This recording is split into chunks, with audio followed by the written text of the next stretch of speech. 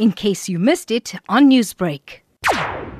2018 promises to be the best Easter egg hunt in terms of the Beacon and Durban Botanic Gardens partnership.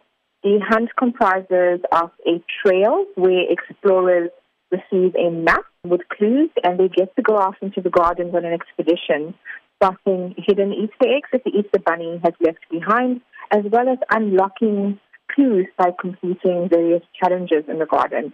So it's actually an Easter egg hunt with a bit of a difference. And what will be in store for the families to keep them busy during the hunt? All of our explorers will need to be accompanied by an adult observer, and these adults can actually assist the kids with reading the maps and helping them solve the clues. So the Easter egg hunt is very much a family-orientated event. Parents are also able to assist their little ones with completing the challenges, along the way creating awesome memories. Aside from this being the exciting Easter egg hunt, how important would you say it is for parents to also bring their children out for a day in the sun and learn about their environment and conservation? It's very important. I think the whole purpose of this hunt is to get children outdoors. It's for them to experience nature, experience Africa's oldest surviving botanic gardens in all its glory, and learn along the way. We're promoting having fun whilst learning, and the Beacon Easter Explorer at Durban Botanic Gardens is